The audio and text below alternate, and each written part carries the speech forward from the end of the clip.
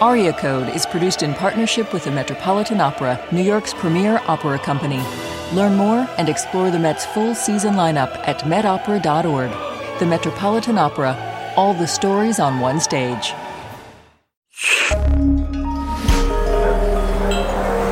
Listener supported. WNYC Studios.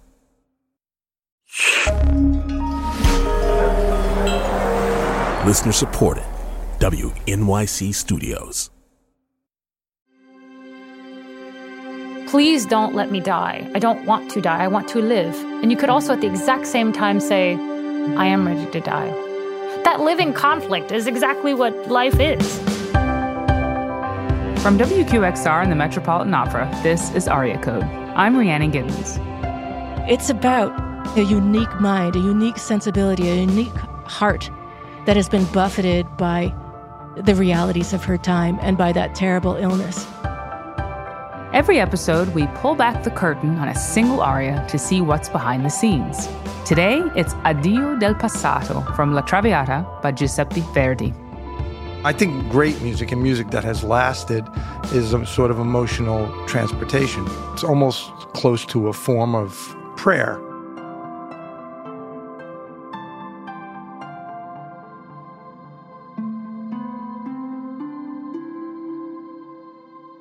Here on Aria Code, we're always talking about the story and how it connects to the world the opera was written in and the world we live in today.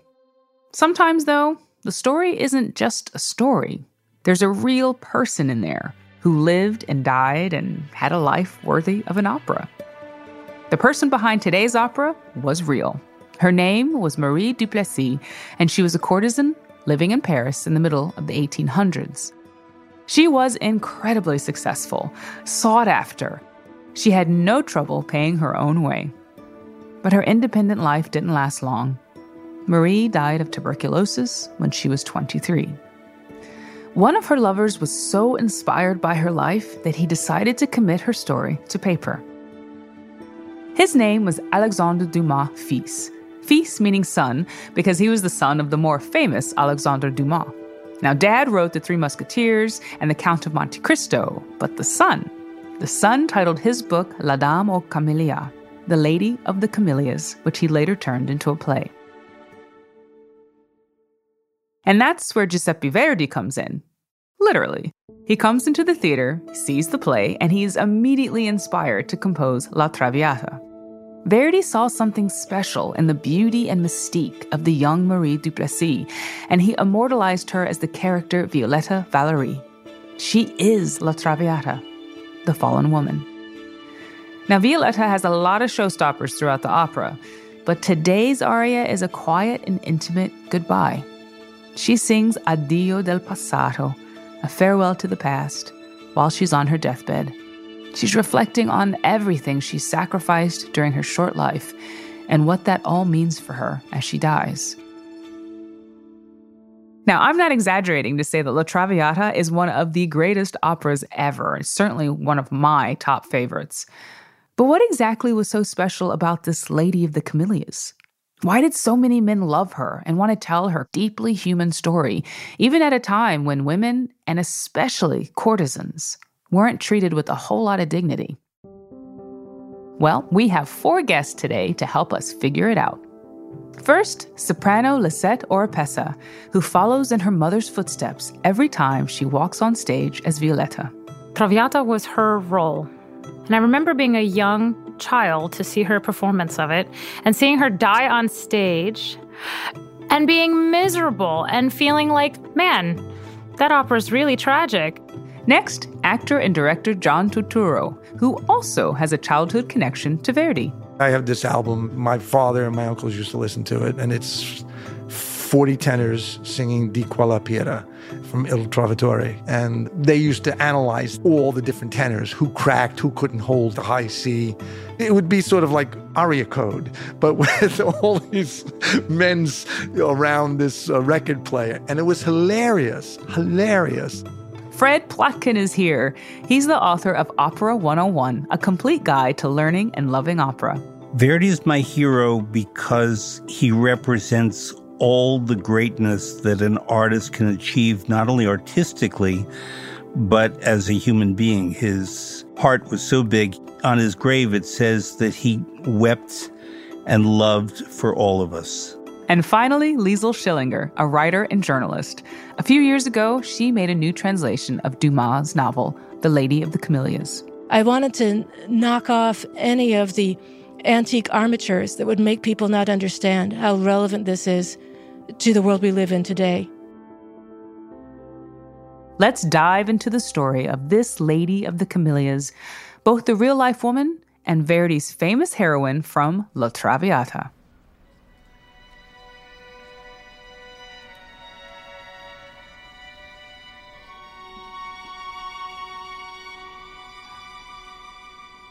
The Lady of the Camellias began her life as a peasant girl from Normandy with a violent and abusive father. But she came to Paris when she was about 14, and she quickly changed her name to Marie Duplessis. Practically overnight, she managed to become the talk of Paris. You know, her comings and goings were published in the newspapers and the gossip sheets. This woman was slender, and she had magnetic, big black eyes and fair, fair skin. People wrote that she looked like a little doll. Her apartment was sumptuously decorated, and she really had quite regal surroundings. We might all hear about Cardi B or Kim Kardashian or about Paris Hilton. She kind of had that degree of notoriety, and socially ambitious men wanted to have the allure, the special glow of being chosen by her. She was taken on by some of the most influential, rich, and cultured men of Paris. She rubbed elbows and more with counts and dukes and editors and playwrights and poets. Violetta Valery is 23 and is what used to be called a courtesan. And that is essentially selling her body to rich men. In that time, being a courtesan was one of the only choices a young lady might have had if she didn't get married. Besides being a nun, you know. She's an unequal in the society that she's in. She wouldn't have any freedom unless she did this. She's a very smart, clever woman who's a perpetual outsider. She is also cultured and kinder than anyone else around her. But she's naive to the ways of human cruelty and selfishness, and this is part of her undoing. She thirsted for the cultured fun and spectacle of Paris in the 1840s, and she went out every night to the theater or to the opera or to the ballet, and she cut a particularly fine and noticeable figure when she would show up in her theater boxes. She wore a very simple but tasteful dress, and what was most distinctive about her were the fine jewels she wore in her simple hair and on her bosom, but also the fact that she would wear camellias, these beautiful, smooth flowers which were very exotic and hard to get. She would wear white camellias, I think 25 days out of the month, and then red camellias 5 days of the month, and everyone pretended they didn't know why. So poetically, people began to refer to her as the Lady of the Camellias, La Dame aux Camélias.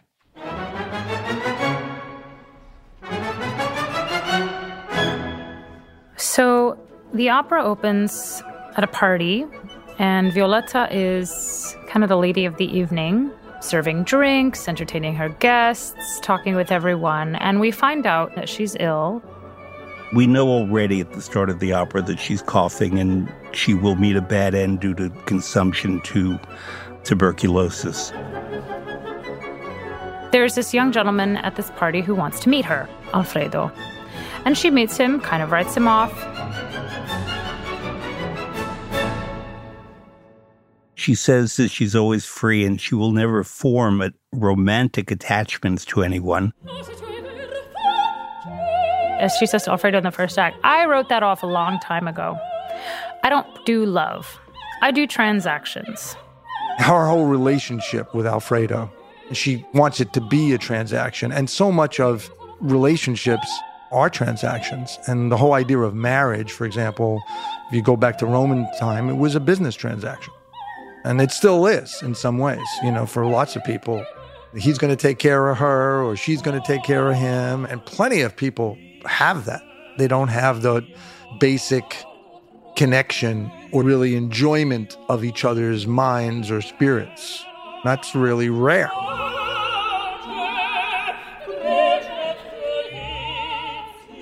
But she likes Alfredo, and he definitely likes her, and they quickly fall in love. She opens herself up to this guy who's from a different world. Her love for this man was strong enough to make her say, all right, I'm going to quit running this dynamo. I'm going to give all for love. Only society won't let her do it. All of us are familiar with the story of hookers with hearts of gold, of the fallen woman. But that's not really what the story of the Lady of the Camellias is about. It's about a unique mind, a unique sensibility, a unique heart that has been buffeted by the realities of her time and by that terrible illness. They move to the country. They decorate very quickly, as only can happen in opera. And all seems good until the father of Alfredo shows up.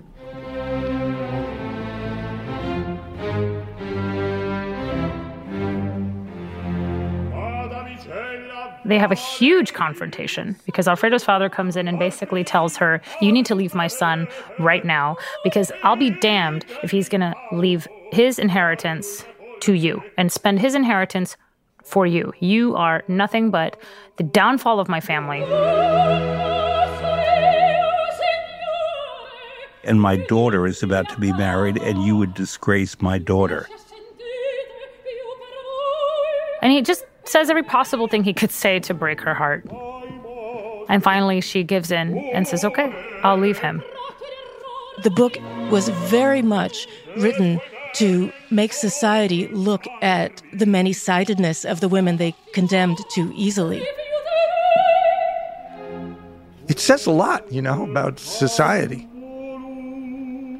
I keep thinking of like a piece of meat that needs to be tenderized. You need to tenderize the meat of humanity. Because if you don't do it, it's a tribal impulse that people have. The last act of La Traviata begins with the music we heard at the beginning of the opera, very sad prelude that sets a scene of darkness.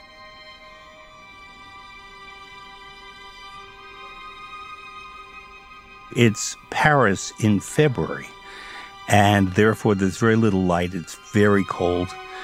In Violetta's room, typically whatever works of art she had or jewelry or furniture are all gone, and there's just a bed. We know that for Violetta, this is it. She is being visited by the doctor, who tells her she's going to be fine. And of course, she knows that that's not true. And he takes her hand and he says, addio. And then he quickly corrects himself, addio, a più tardi. In other words, farewell, until I see you later. Because addio is the final farewell. And while he understands that he won't see her again, he has made a mistake in communicating to her that this is it, that she's going to die. And she says, non mi scordate. Don't forget me. She wanted to be remembered.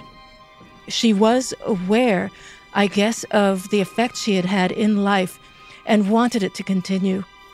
It's a universal impulse. But it's in a heightened situation because she's got limited time. And the doctor stands up and walks to the door. And he tells the servant she's going to be dead within a few hours. And then suddenly the music wells up again. Violetta goes through her letters, and she has this one letter in particular that she has clung to as the element of hope, which is a letter actually from Alfredo's father. And the letter says, in effect, you have kept your promise about not marrying Alfredo. And I told him myself, says his father, of your sacrifice, and he's going to come back. Alfredo is going to rush back to Violetta's side, and everything's going to be all right. And I think in her heart, deep down, she thinks that she won't make it to when he returns. And there's a thud in the music as Violetta realizes it's too late. With this disease, all hope is dead.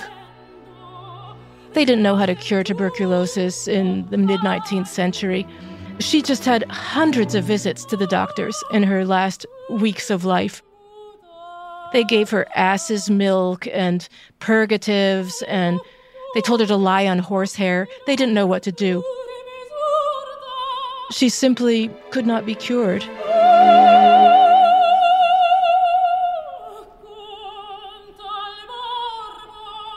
And she sings this beautiful, beautiful aria, Addio del passato bei giorni ridenti, which means goodbye to the beautiful days of laughter of the past.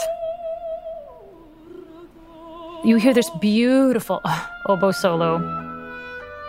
And the oboe has a very melancholy sound.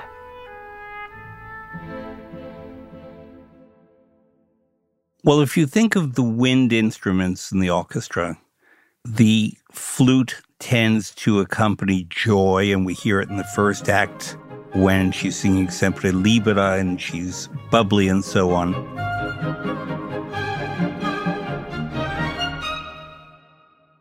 The oboe is sadder, is more plaintive.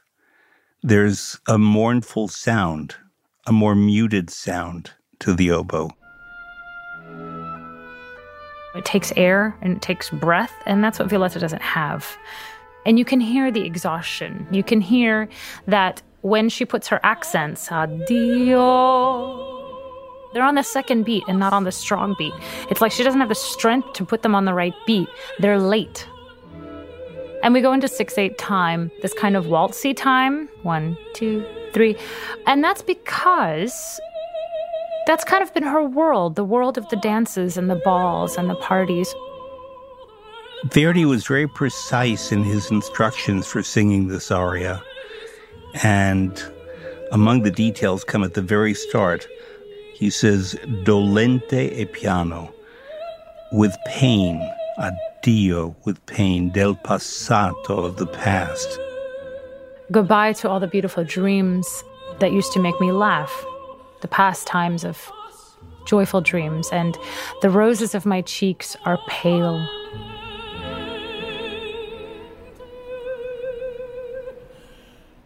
The love that Alfredo gave me, I don't have. It's not here now.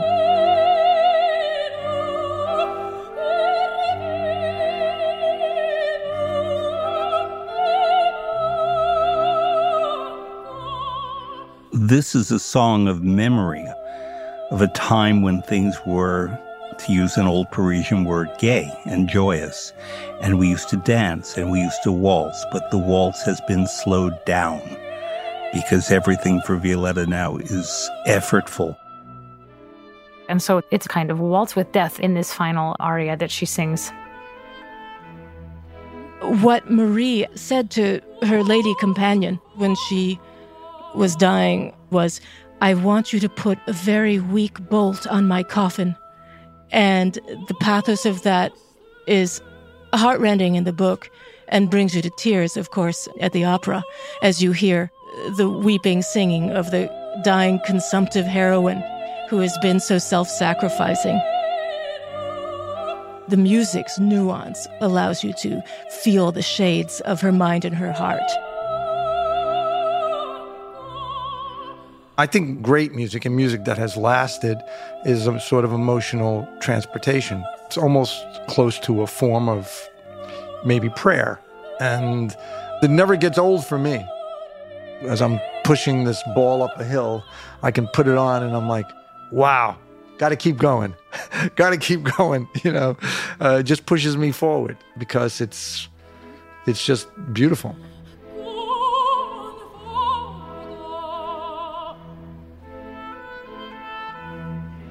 So she's in a minor mode. And then we suddenly go into a major mode that she brings. We're just in the major mode of the key that we've just heard, which was A minor. Now we're in A major. And for some reason, the major section is the place where she calls herself Traviata. And Traviata means person who is not on the journey. Via is like a way or a road. And so Travia, off the road. Traviata. She's a person who's not on the via that she's supposed to be on.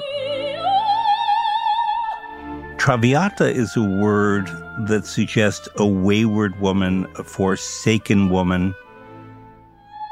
She says, smile unto her desire, forgive her, and take her into your arms, O God. But then she says, or tutto fini. And now it's all over. And she ends on this high note, this high A, and you hear like this kind of cry of pain that kind of is abruptly cut off. And the oboe takes over again and brings her back into the minor mode.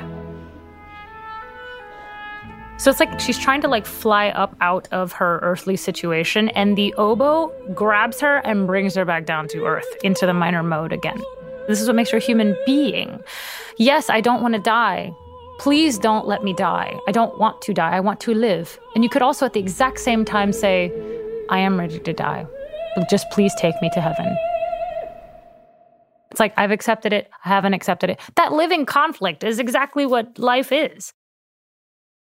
She writes letters to her lover while she is suffering in her last weeks of life. And her hand is so weak because she is so feeble. In her letters, she writes of her suffering and she writes of her loneliness. But she also shows that even in the last weeks of her life, despite her fever, she couldn't resist going out, even when she's only a day or two from death. And she goes to the vaudeville where she let her young lover meet her for the first time. And she says that she spent the entire night with her eyes fixed on the stall he had occupied, just wishing she could see him. She's taken home half dead. She writes, I coughed and spat blood all night. Today I can no longer speak. I can hardly move my arms. My God, I am going to die.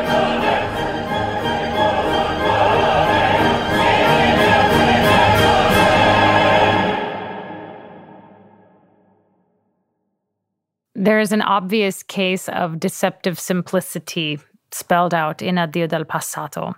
The fact that it looks simple on paper almost always is code for difficult. I mean, people who sing know that the fewer notes there are written down, the harder it is to sing, because you're more exposed, your phrases are going to be longer, and you have fewer notes to do something with. So you have to do more with every note. And that takes a lot of air, it takes a lot of strength, it takes a lot of musical give and take. Verdi was always so economical. There were no extra notes in his operas because he moved the drama along. And he understood that if we in the audience had to suffer through beautiful music that did not serve the drama, then he was not doing his job.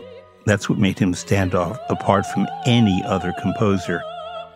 If you've done all the work beforehand, there's nothing more eloquent than simplicity.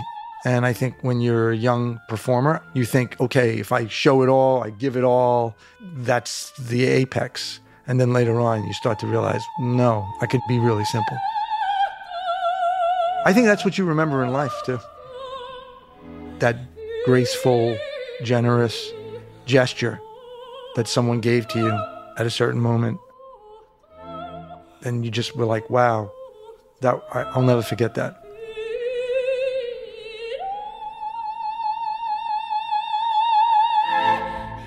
And then she sings another verse. We have a pianissimo, dolente e pianissimo written into the score. And dolente means painful, and pianissimo, of course, very soft. And she says, joys and pains very soon will be over. So not only will I not be happy anymore, I will also not suffer anymore.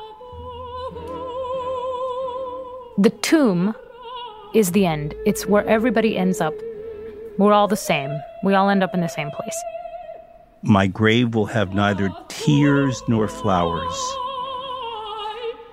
And then she says, non lagrima o fiore avrà la mia fossa, which means no tear or flower will have my pit. A fossa is like your pit where you're buried. So like the hole, the 6 feet in which your grave is placed. It will not have any tears and it will not have any flowers. No cross with a name, in other words, no tombstone, that will cover this skeleton. I'm going to be in there and I'm going to become no one. I won't even have a name. There won't be a cross that marks my grave because she won't have a Christian burial because she led the life of a courtesan. Well, courtesans couldn't be buried, but that also goes along with actors. Actors were not allowed to be buried. They were considered sort of scoundrels. They basically were thought of as courtesans. And a lot of courtesans were actors. I kind of get it. The whole idea of it, the masquerading of it, playing other people. Believe me, I've done a lot of really stupid things that I'm not ashamed of because I have had to support my family and stuff. But that has nothing to do with who I am. When you come home, you say, well, you know what? I've got to take a lot of showers now, and I got to really kind of come back to who I am. But, if you do too much of that, you don't come back so easily. Once again, we go back into the major mode, and she says, God, please smile on my desires. Forgive me. Actually, she talks about herself in the third person. She says, smile on her desires, the Traviata, and forgive her, and take her into your arms.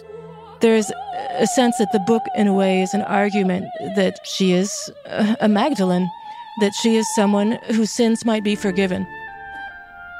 But again, the oboe comes back and drags her back into the minor mode. And she says, everything is over. And she circles around, tutto, tutto, tutto. And all of those T's require a shortening of breath. It's as if she's gasping. And she finally, at the very end, says, tutto, tutto, running out of breath. Fini. It's all over, with just a thread of a voice.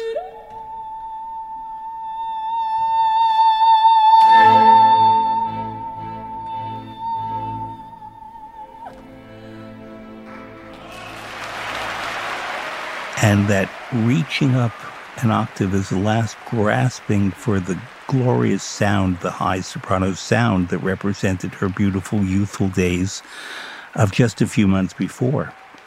But now it's almost extinguished. It's just a thin thread of voice. It's all she has. She's dying.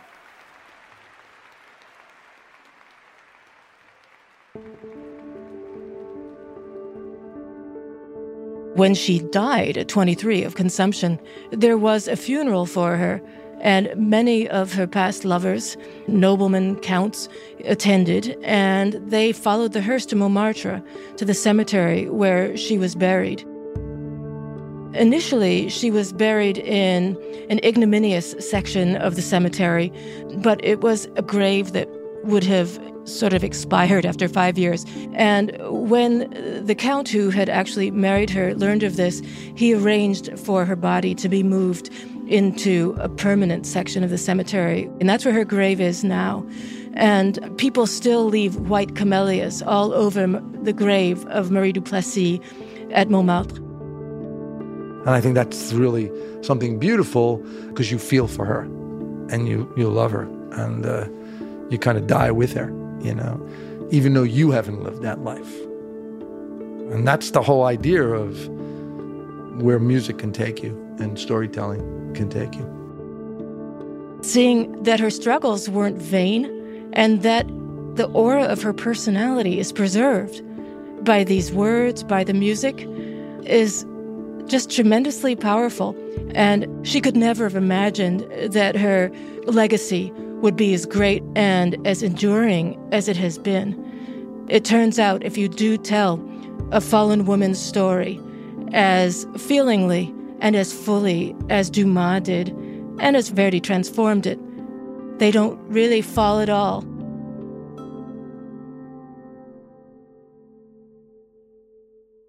Translator Liesl Schillinger, soprano Lisette Oropesa, writer Fred Plotkin, and actor and director John Tot. You're listening to Aria Code, produced in partnership with the Metropolitan Opera. Visit the Met and experience an exciting mix of bold new works and timeless classics.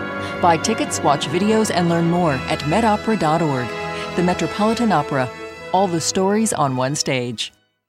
I'm Helga Davis, and my show is all about the art of fearless conversation. The wonder of dialogue is that what you think is so obvious gets really questioned at a deep level. Sometimes the truth is having those uncomfortable discussions that get to facts that we usually don't want to talk about. Join me for a new season of Helga, wherever you get podcasts. Decoding Addio del Passato from Verdi's La Traviata. Lisette will be back to sing it for you after the break. Violetta has sacrificed everything for love. Now, as she lays dying, she says farewell to her happy dreams and memories, and she asks for God's forgiveness and addio del passato. Now let's listen to Lisette Oropesa break all of our hearts.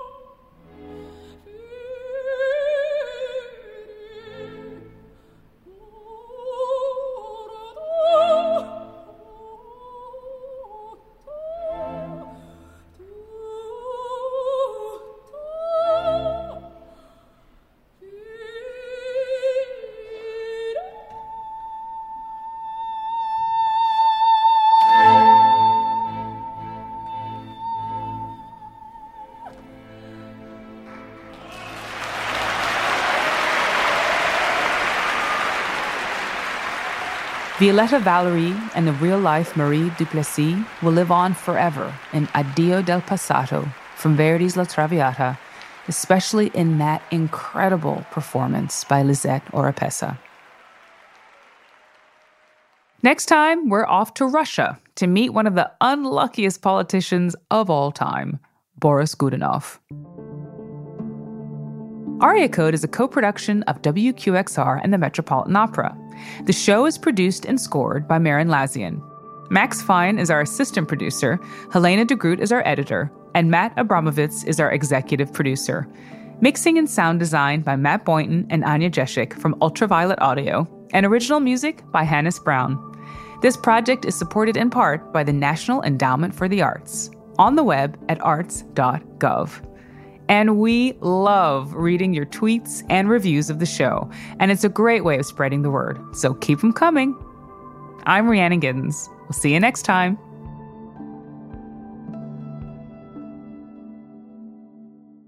All right. Ciao. Ciao, ciao, ciao, ciao. Bye.